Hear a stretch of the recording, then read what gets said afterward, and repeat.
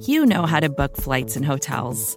All you're missing is a tool to help you plan that unbelievable travel experience. That's why you need Viator. Book guided tours, excursions, and more in one place. There are over 300,000 travel experiences to choose from, so you can find something for everyone. And Viator offers free cancellation and 24/7 customer support for worry-free travel. Download the Viator app now and use code Viator10 for 10% off your first booking in the app. Find travel experiences for you. Do more with Viator.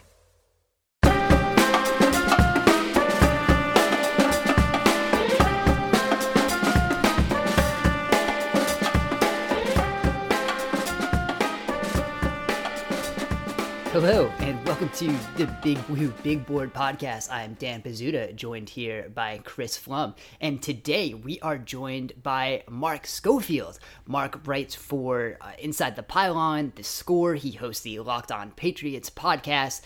We're here to talk about quarterbacks. That's Mark's specialty. Mark was on earlier in the season with us. During the Giants bye week, we talked about some quarterbacks. We talked about Eli. We talked about the quarterbacks we thought might be in the draft. And today we're going to talk about the guys we know are in the draft. The Giants picking at 6 should be looking at a quarterback. We don't know whether that's going to be something that happens or not, but we're going to take a look at some of these guys, and Mark's going to help us break them down. So Mark, thank you for joining us today. Dan, Chris, always a blast to be with you, gentlemen. Big day today. We're recording this just as the NFL announced the combine participants. We've got a list of quarterbacks to work through. I don't know if we'll hit all of them, but I think the highlight was probably the fact that, as we were hitting record, Adam Schefter tweeted it out, Kyler Murray will be attended and participating in the combine. So maybe that makes people excited. I don't know. But as I said, always great to be with you fine gentlemen. Good to have you here. Yeah. So let's start there, because one of the people who would be excited about Kyler Murray attending the combine is me. I have had very strong feelings about Kyler Murray over the past couple of weeks that the Giants should draft him. We're not totally sure if they will consider that because of his height, although I personally don't think 5'10" is that big of a deal, or 5'9 3/4" or whatever he kind of officially is. So let's just dive in with Murray. Mark, what do you see when you look at Murray on film? What's interesting about Murray is you could make the case that from an athleticism, an arm talent, and a, quote, where the NFL is trending, close quote, profile at standpoint, he should be the top quarterback in this class, because obviously he has the athleticism, jumps out right off the film. You see the explosiveness, what he brings to the table as an athlete, as a ball carrier. You could see how that is where the NFL is sort of moving quarterbacks. So there's that. There's the raw arm talent. And we just got done with a regular season just being wowed at Patrick Mahomes and his ability to make throws from any platform, any base or lack thereof with his feet. Any arm angle, things like that. And it comes in part from his baseball background. And so you see some of that with Murray. I mean, his best throw, I think, was the touchdown he threw against Alabama, where both of his feet were off the ground and he looked more like Derek Jeter deep in the hole from behind third base over to first than a quarterback. But he's got the uncanny ability to make those all wrist flick type throws deep down the field. So that jumps out at you. And then there's like the big picture, which is we see where the NFL seems to be trending with their quarterbacks, maybe going more spread, incorporating more college stuff into NFL offenses, because look, let's face it, the 3-year window of developing a quarterback, that's gone. It doesn't exist anymore, because the competitive advantage teams can have of getting a quarterback on his rookie deal to play at a semi-competent level, that is the biggest competitive advantage you can get, because then you can load up around them. I mean, look at, Jared Goff right now. Look at how 7 of the 12 teams in the playoffs this year had a quarterback on their rookie deal. Yes, the Eagles have a bit of an asterisk because Wentz was hurt, but still, it's that competitive advantage. And so forget developing these guys. There's no time. You're just wasting those precious years of a QB on his rookie salary. So, because we're going to see more teams running these types of offenses, because that's what guys come into the league with the experience and skill set in, he fits with where the league is going. And so those all work into his favor. The problem with Murray, and this is something that people were talking about down in Mobile at the Senior Bowl. It's going to be the big story leading into the combine. There are some flaws as a passer. Look, there are some things that he needs to get better at. He needs to be a better anticipatory thrower. He needs to do a better job at finding his throwing lanes. That was one of the things that made people comfortable with Baker. Was Baker did a great job at using his eyes and his feet to create throwing lanes, so his height wasn't an issue. Murray isn't as good at that. And so that gets us to the fact that when he gets to Indy, the most important place for him is the scale, period. Because, and I know this is going to sound crazy, but if he checks in at 5'10" and say gets himself bulked up a bit to like 200, he's still an outlier in terms of height and weight, but he's in that Russell Wilson range. And so you'd be drafting a guy that, okay, still an outlier, but is Russell Wilson. We're a little bit more comfortable with that. If he comes in at 5'9" and 7/8, like Oklahoma's SID said, and 190, that's me. That's Doug Flutie. Like, that doesn't get you drafted in top 10, even with the way the NFL is trending. And because the height and weight concern goes with his inability at times to find those throwing lanes, it becomes an issue. And let's not forget, general managers and Giants fans, this full well, they're risk-averse creatures. They make decisions that are sometimes the safer option. And drafting a guy like Kyler Murray, who's an outlier of the Doug Flutie, Mark Schofield type and not Russell Wilson type, that's a decision that if it doesn't pan out, you get fired. And people don't like to get fired because they've got bills to pay. And we haven't even touched about, on the big elephant in the room, which is, let's say you draft him and he's not ready to play year one. And at the end of year one, he walks into your office and says, Coach, look, I'm going to play baseball because I've got that fallback. Now you've really got some egg on your face, and now you're definitely going to get fired if you miss on that. And so assuming he is full bore and says the right things at the combine at Indy, that look, forget it. I'm done with baseball. I want to give football my shot. There are still issues with him. And when you factor in that potential baseball thing, there are some sort of flags there that general manager is going to shy away from. Of course, it only takes one team. Are the Giants that one team? Is Dave Gettleman that general manager? Friends, come on. No. So, yeah, I mean, that's my elevator pitch on Kyler Murray. You can see the talent, and you can see that, look, his game fits with where we see the NFL trended.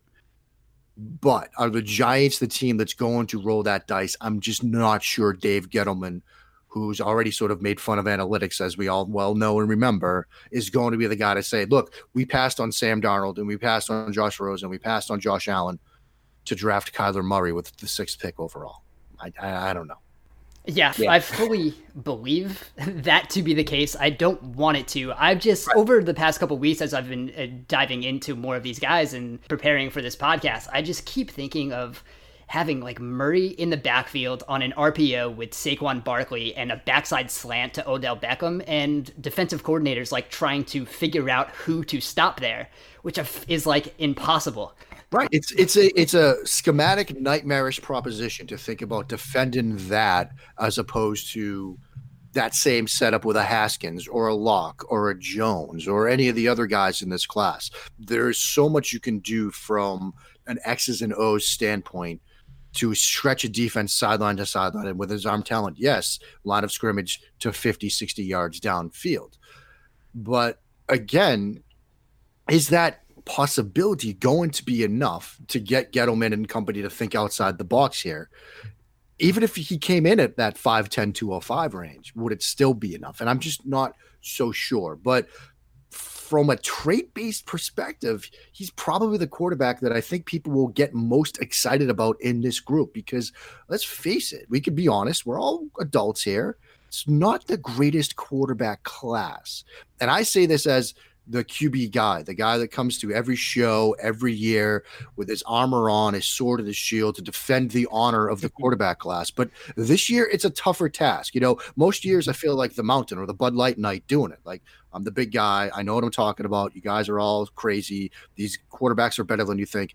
This year, I'm more like me. 5'9", 7'8", and 190 pounds, trying to make the case that these guys are good and it's a deep class. But these guys all have some flaws. Right now, you're the Bud Knight, but it's the Game of Thrones commercial. Yeah, it's post the mountain with my head smashed in, and I've just been launched halfway across the jousting yard with a lance through my chest. Like, that's how I feel right now. So, I suppose on that note, we should go to probably the only other consensus round one quarterback, and that's Dwayne Haskins. Also, the consensus pick for the Giants in every single mock draft ever. This year. Yeah, because. And it makes sense because you see Haskins, and does he have question marks? Yes, he has a big one for me, which we can talk about. But, you can see some of the upside. You can see some of the look, he fits what Dave Gettleman might look at in terms of a quarterback. He's got, the ability to push the ball down the field at times. He's got the sort of size profile that you would think that would be attractive to more of a throwback type guy. He showed flashes of being able to click and climb the pocket.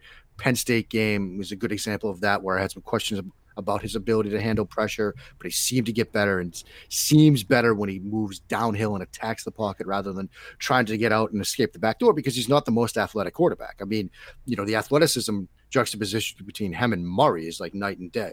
I mean, Haskins is more of a battleship, but you could still be a battleship but move around well in the pocket. Look, you're talking to a Patriots guy. Our guy's a battleship, but he can still show some athleticism at times. With Haskins, you also have the question mark, 14 starts or whatever. That's not, a bar or anything like that to drafting a guy. Look, we saw Mitchell Trubisky go second overall with 12 starts to his name. The Parcells rules, they're out the window. Nobody stays in school long enough to hit the magic 24 starts or whatever it is. And so just because the guy has 14 starts, that shouldn't be a negative. In fact, you could look at that as a positive and say there's more upside and more development that we can get from him. And so I think you put it together, and is it a situation where he's quarterback one by default, or he's, firmly quarterback one?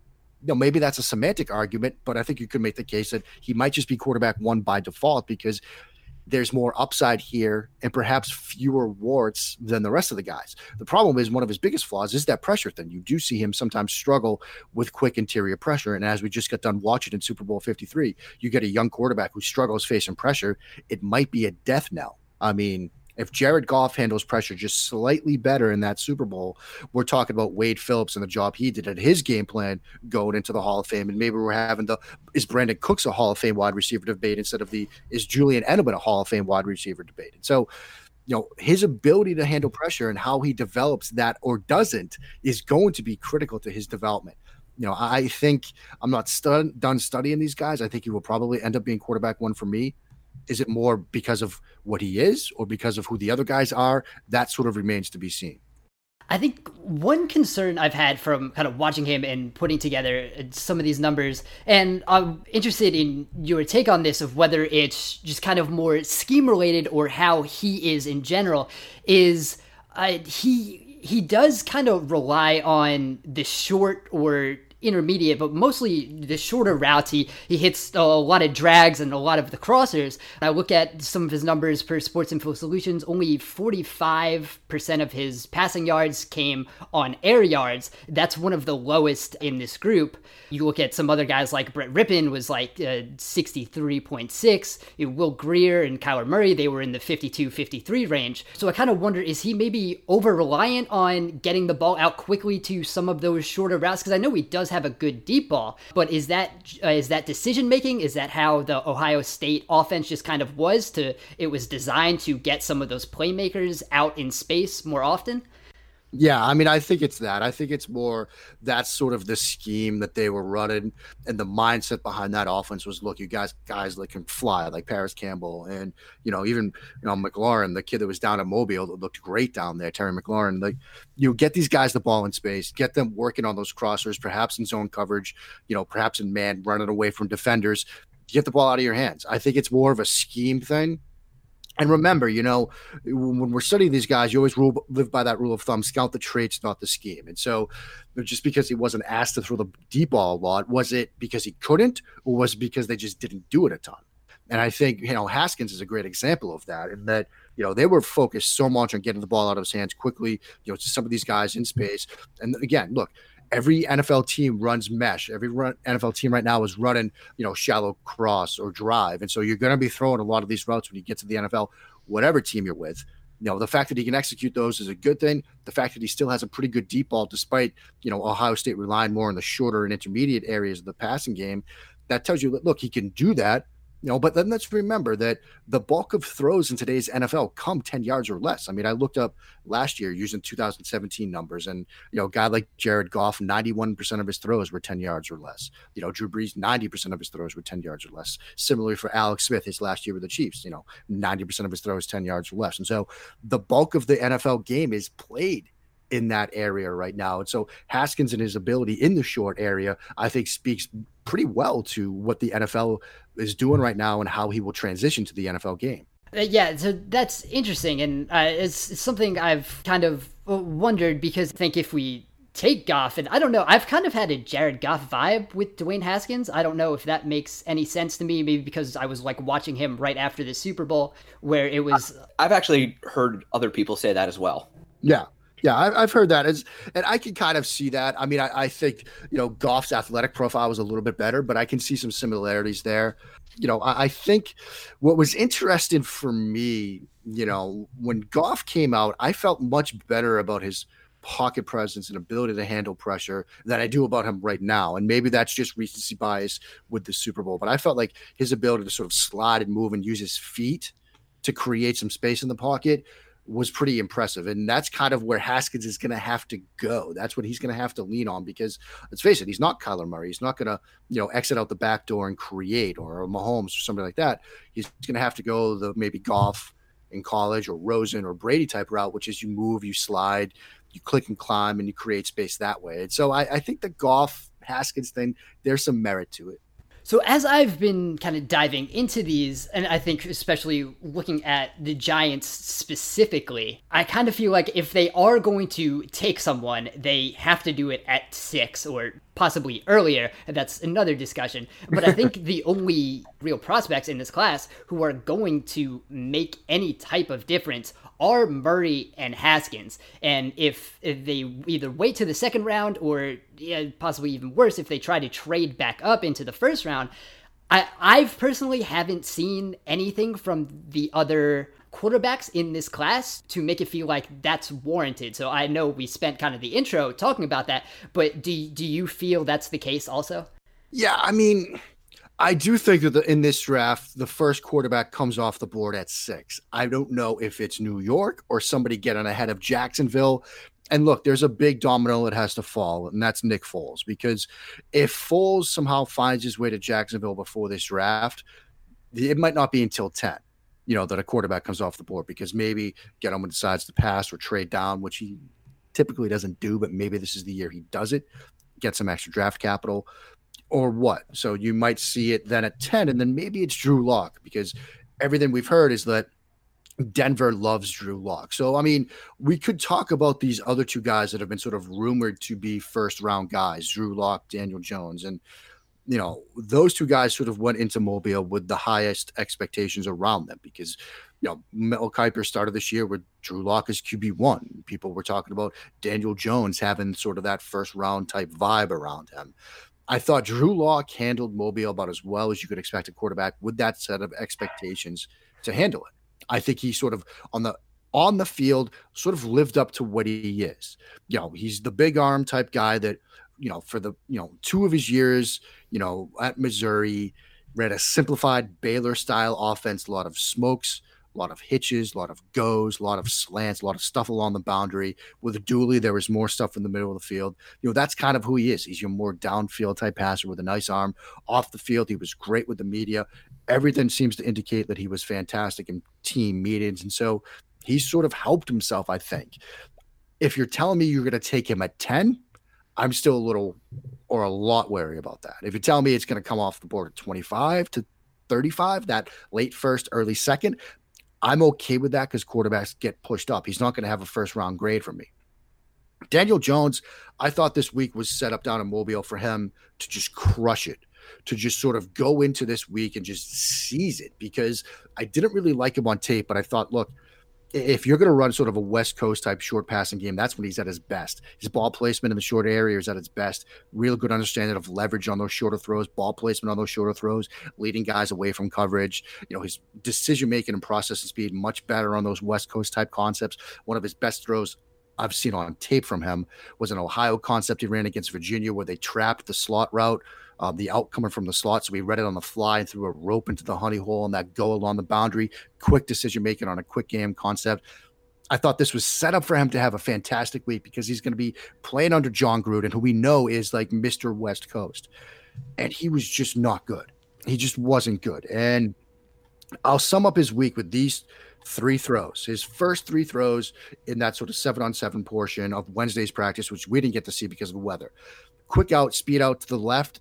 He misses it by like 3 yards. Like he hits mascot basically on the sideline.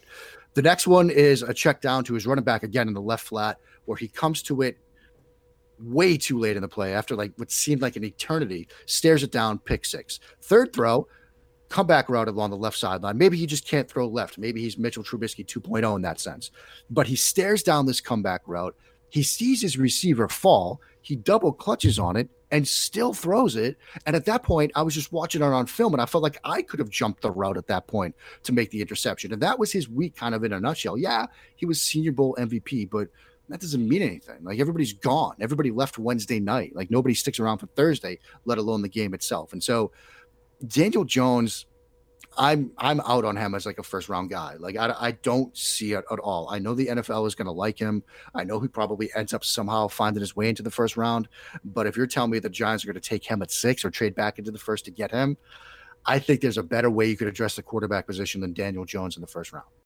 I've been thinking about Jones lately and say Dan and I, our nightmare scenario is basically the Giants trading back in to get ahead of Washington and drafting Daniel Jones. To be fair, yeah, warm, fuzzy dots they can connect between his relationship with Eli Manning and David Cutcliffe, and he passes the eye test. Yeah, I mean, he does. He checks some of those boxes, and coincidentally, they might be some of the boxes that Dave Gettleman has at the top of his QB traits list. If you're telling me that you wait till 37 and Daniel Jones is there, good. That's fantastic. If you're going to draft Daniel Jones at 37, that is fantastic. I think you could probably get a better quarterback at 102 or 126 or maybe even 132 than Daniel Jones at 37. But if that's your guy, then get him at 37. Don't waste more draft capital or, trade down to 14 where you might have, the Cody Ford, for example, or a Jeremy Simmons or some other position that you might want to address and then pass on that person to get Daniel Jones at say 13. So you get ahead of Washington. Like you could address things a lot better than doing that.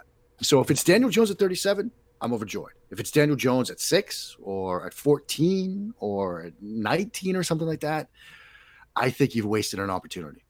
Well, I feel better about I'd feel worse about what the Giants are going to do. Right. I feel better about my personal opinion about Daniel Jones. Like I said before we hit record, guys, I have like 3 months ahead of me about talking to different shows and different, team podcasts or whatever about this quarterback class. And I wish I could come with better news. I wish I could be the bearer of good news, but it's a shaky quarterback class to begin with. And again, we're dealing with a more old school type guy, at the general manager spot that might have a much different view of this group than we do. And so it's a dicey proposition. Let's put it that way. You can say it. He's a dinosaur.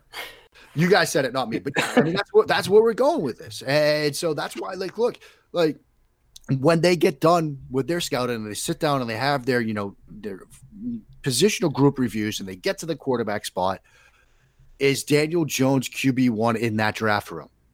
It's a possibility, and it's a greater than I'd say 10% possibility, which might be enough to make you guys nauseous right now, but that's where we're at. And look, I would love for Daniel Jones to come out and just have a 15-year Pro Bowl, cusp Hall of Fame type career. I would love to see that from him. I just don't see it right now. Dan said he got a Jared Goff kind of vibe looking at Dwayne Haskins. I almost get a Blake Bortles vibe looking at Daniel Jones. They've got that prototypical size. They can run. They've got arm strength, but they don't exactly use it all that well, or at least all that efficiently. Yeah. They get hyped up, but... Yeah, I get more kind of the Blaine Gabbert vibe. I can see that too. The main thing with Bortles, you say Blake Bortles. I was at the gym. Yes, I actually go to a gym, believe it or not. And I was at the gym the other day talking to like a couple of people that work there about this quarterback group. These were both Eagles fans that were making one was making the case for Foles, the other for Wentz. I had to get out of that conversation quickly. But Blake Bortles came up, and the other two people, unprompted, gave the windmill throw-in motion. Like, it's become a joke because we all know it. Like, you say Blake Bortles, and that's instantly where people go.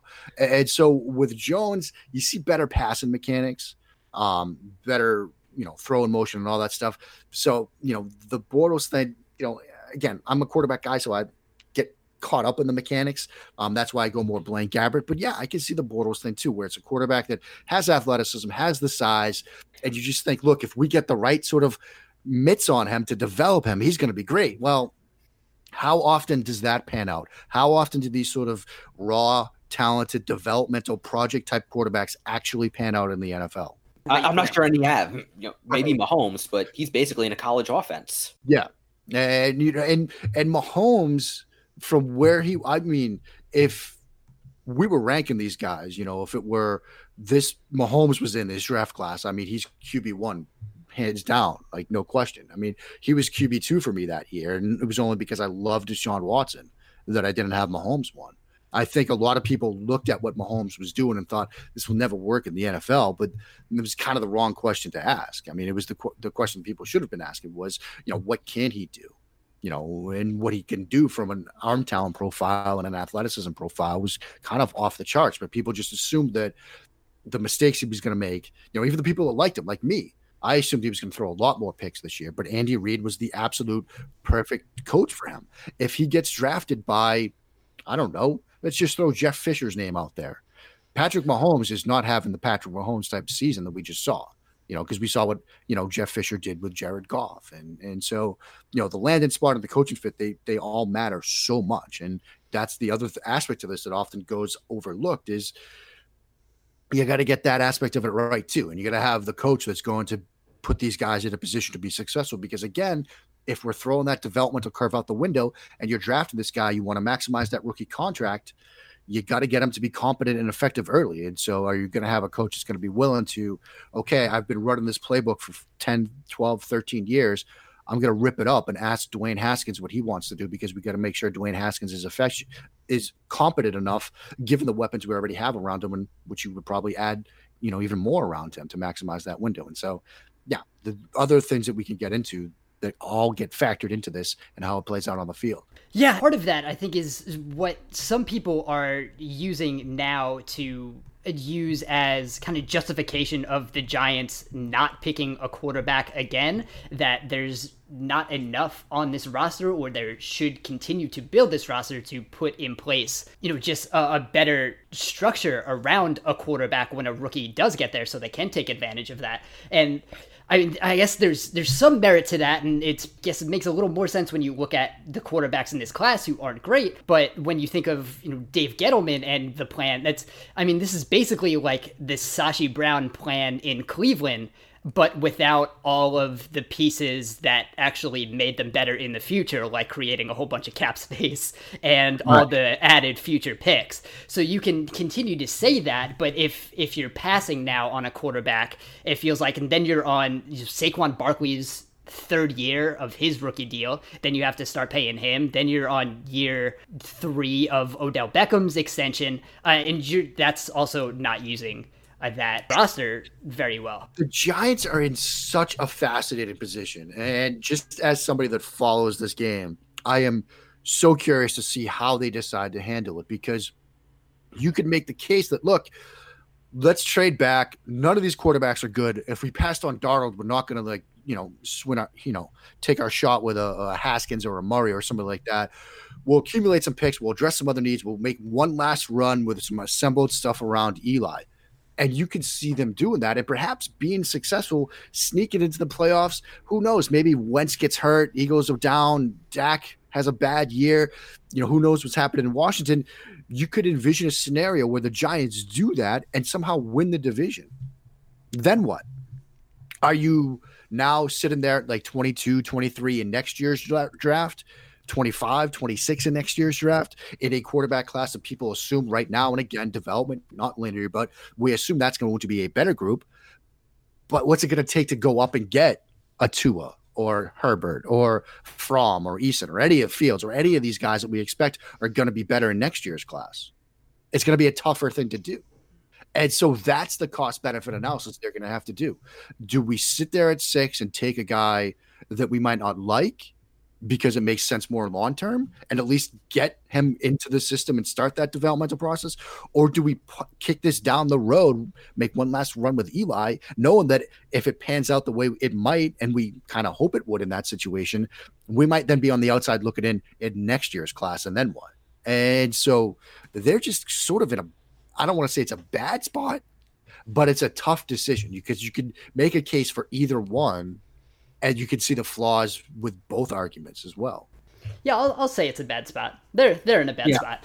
Yeah, it's not great. Like, had some better guys come out or had this draft class shaped up better and you're sitting there at 6 and you felt much more comfortable with one of these guys, then you're kind of sitting pretty, because then if you loved Haskins or maybe if Herbert come out and he was your guy, you could say, look, we sit there, we take our guy now. Okay, so all the criticism that we heard from drafting, Barkley last year at 2, the plan still worked. We got our guy. He's in the system. We can maximize the deals we got with Barkley, our rookie quarterback, the Odell extension, and it's going to be fine.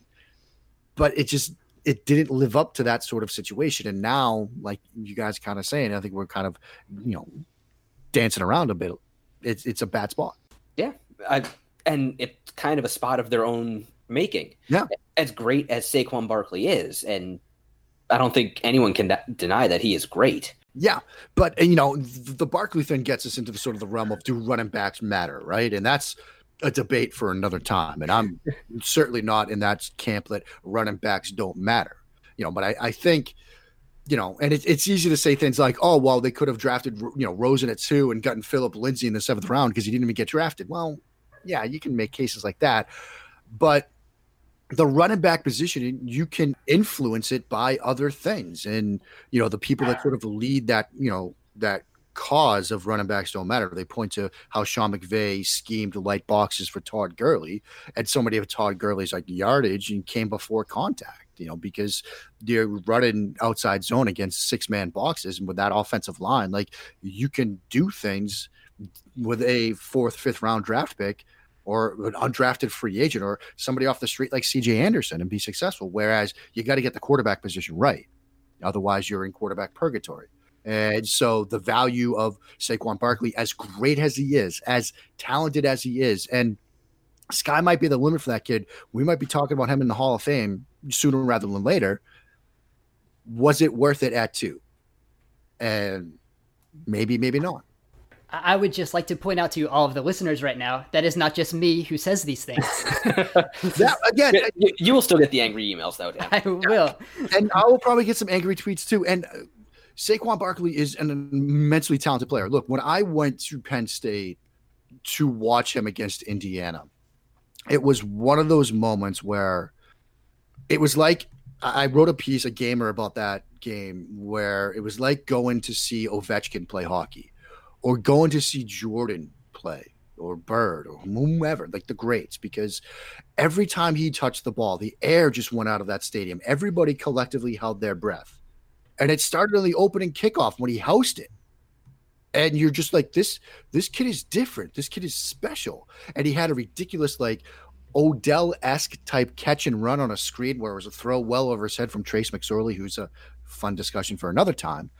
And you just knew that you were seeing somebody special. And I wrote an absolutely glowing gamer about him. Even though he just had the 2 big plays, it was like, look, everybody knew when he gets the ball near him, something special could possibly happen. And that's the type of football player and running back and athlete that he is. But is that the justification? Is that enough justification to perhaps get yourself out of the quarterback pick cycle when we can all see that, look, when it comes down to it, good quarterback play can be the difference between winning and losing a Super Bowl. We just saw that. Tom Brady was not good in that game, but he had the one big drive that they needed. Jared Goff just needed to put together one good drive of his own, and he missed Brandon Cooks in the end zone because he was slow with his read, and he couldn't handle pressure, and he underthrew Brandon Cooks again, and it was picked. Like, you need to get that position figured out. Maybe the plan was, look, we'll get it figured out at the 2019 class. Now you might have to think you're going to have to get it figured out in the 2020 class. So the position does matter. It's a position, how are you going to weight these positions? Positional value. And as great as Saquon Barkley is, quarterback just matters more. It's a passing league. It's a quarterback-driven league. But obviously the answer is to train Saquon to play quarterback. There you go.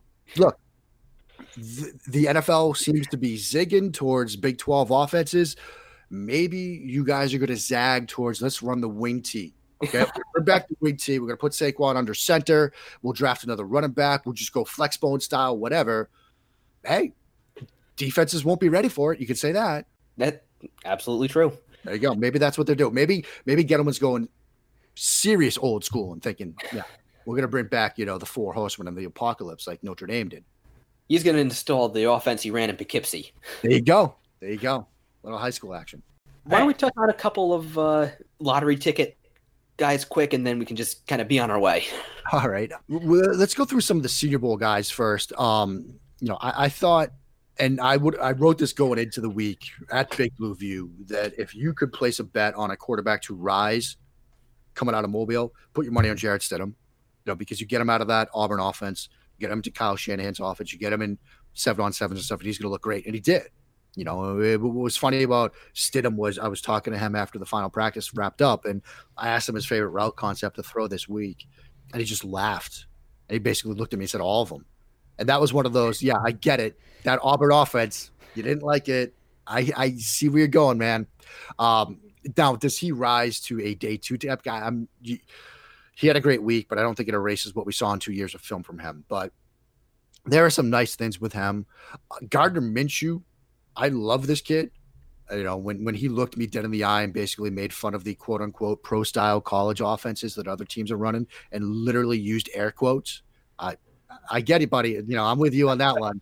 Air raid, Mike Leach stuff. We all love the wheel route. You're running 4 or 5 progression reads. His footwork on those is great, but he's got some limitations as a passer. We saw them during the week of practice. We saw them in the game itself when, if you get outside of the quick game type stuff, is the arm talent enough to be sufficient in the National Football League? And so he's, a lottery ticket type guy. He's somebody that, if you don't address quarterback, but then it gets to be, you're on the clock at say 126 or 132, in the 4th or 5th round respectively, or 133 in the 5th, and you want to take a flyer on him. Sure. I'd be all for that. Ryan Finley, he's one of those guys that is not going to get anybody excited, but has, I think, a stable enough floor that, he's going to he might be the guy out of this class more than any other that, 10 years from now, he's still kicking around a la Colt McCoy, where he's got that nice long, niche career as a long-term backup spot starter that can get you a game or two if you need him. I don't think he's going to become, a starting type quarterback in the NFL, but I think there's a decent enough floor with him. There's 3 guys that were at the Shrine game that I think will get some more attention as we sort of get into this process. First is Easton Stick. He's gotten a lot of buzz. Personally, I don't see it. I was literally studying some of his stuff before we got here on this show today, and I don't see it. And he's kind of my prototypical quarterback. Like, I look at him as like Logan Woodside, and I liked Logan Woodside last year, as like a day 3 guy. I'm not even so sure I could, put him on that pedestal right now, that same plan. There are people that do like him, but I think he's too slow with his decisions. I think even in some of the basic route concepts, your mirrored curl flats, it just wasn't there. His game against Northern Iowa, he threw 2 nice balls for touchdowns on 4 verts, but that's one route concept. I didn't see a lot of diversity there. So, he'll hear his name called, but I'm not going to go as far as others and basically say, look, you're getting another Wentz. I wouldn't go that far at all. Jordan Ta'amu, the kid from Mississippi. Now, I'm not done studying him, but I love what he does in the deep game. great bucket passer. His game against Southern Illinois was like video game stuff. Another simplified offense. Look, they were running 5-9-5, 5-8-5, 9-6-6, 8-6-6, like a bunch of basic Air Coryell types route concepts, and it worked against Southern Illinois. I have yet to study his games against LSU and Alabama. I've seen some of them live. Wasn't great. So there's a limited route tree, limited schematic background to him. But if you're running a vertical offense, you can do some stuff in that portion of the game, downfield throws. So I think he's a guy on that day 3 range you might like. And then we get to the guy that literally, if I had any guts at all, I would just plant my flag and say, I don't care about anybody else we've talked about. Brett Rypien is QB1, and I will just die on that hill. If I had any guts to me, I would do that, and I still might. I've slowly been talking myself into this idea because out of all the guys we've talked about, like, I think he fits the mold of an NFL quarterback more than any of these guys. You know, if you want to go by the Parcells rules, if you want to do that old school way, and maybe the guy we've kind of been talking about a lot on this show does, he checks all 7 of them. You know, you look at Brett Rypien, and even his worst game this year against San Diego State, he had one of my favorite plays of any of these quarterbacks because he sees the blitz coming pre-snap. He adjusts the protection. He slides the protection towards the blitz. It doesn't get picked up anyway. His guys whiff on it, so he still gets drilled, but he delivers on an out route past the sticks on 3rd and 10 with a guy lighting him up for a first down. And those are the kinds of throws that you have to make in the NFL to live as a passer, to extend drives, to finish drives, to win games. And so is he like a flashy guy? No. Does the NFL like him? They invited him to the combine, but they didn't like him enough to get him a Senior Bowl invite ahead of guys like Trace McSorley. And so maybe I'm just not on the same wavelength here with the NFL because I think he's an NFL quarterback. For whatever reason, the NFL doesn't seem to like him as much. And I talked to people with the Senior Bowl, some of their scouts, Jim Nagy, all those people. And it's just, look, you know, we got feedback. The NFL wanted to see Trace McSorley. So, okay.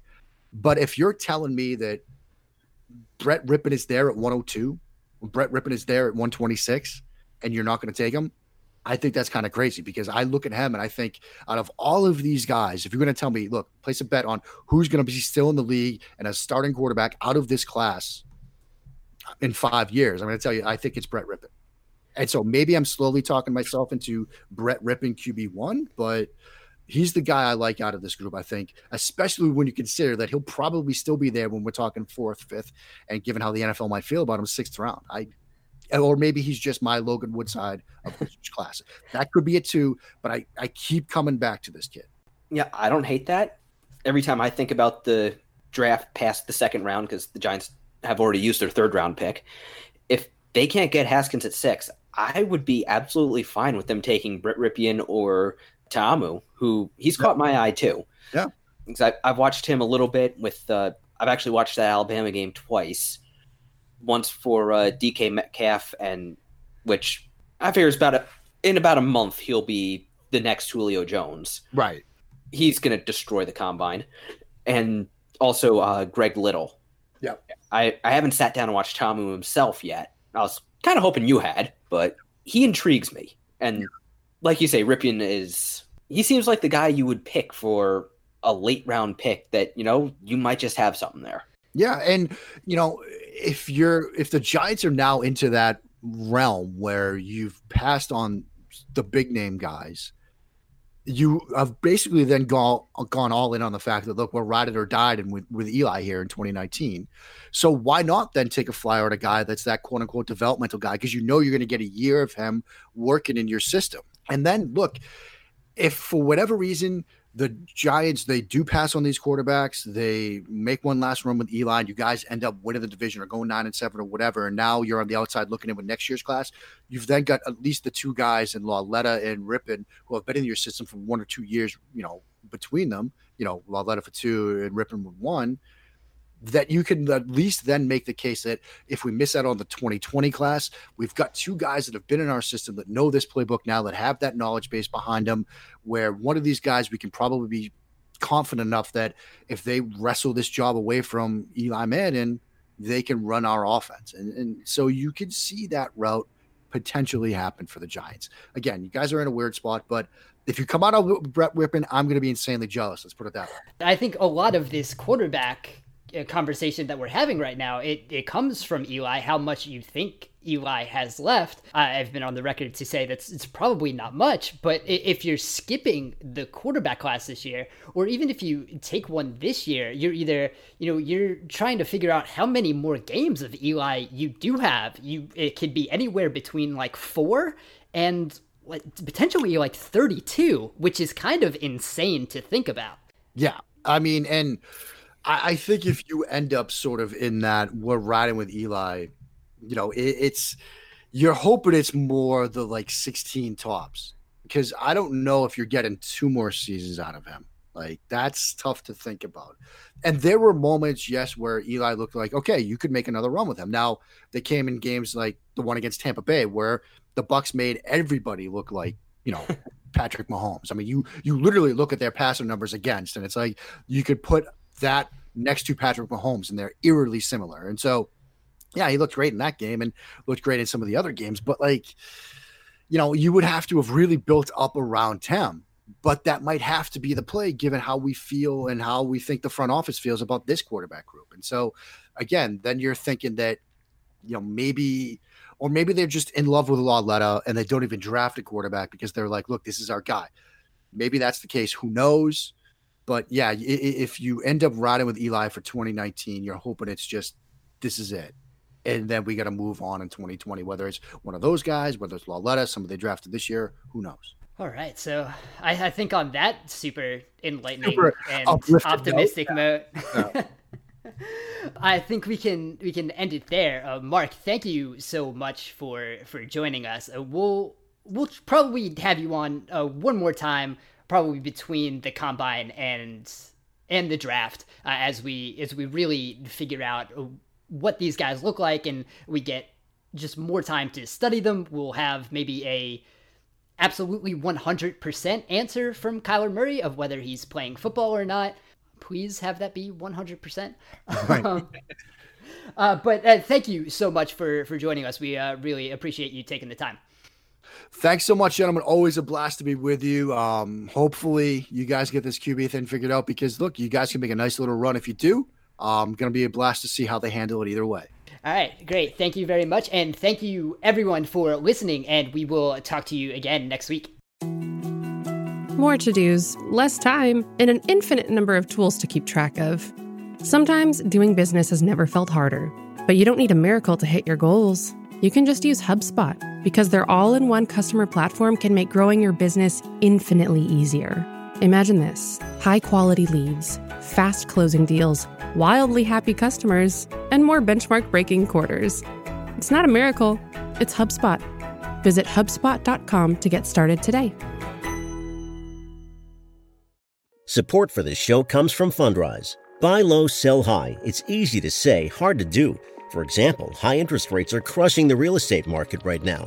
Demand is dropping and prices are falling, even for many of the best assets. It's no wonder the Fundrise Flagship Fund plans to go on a buying spree, expanding its billion-dollar real estate portfolio over the next few months. You can add the Fundrise Flagship Fund to your portfolio in just minutes, and with as little as $10 by visiting fundrise.com/Fox. Carefully consider the investment objectives, risks, charges, and expenses of the Fundrise Flagship Fund before investing. This and other information can be found in the fund's prospectus at fundrise.com/flagship. This is a paid advertisement.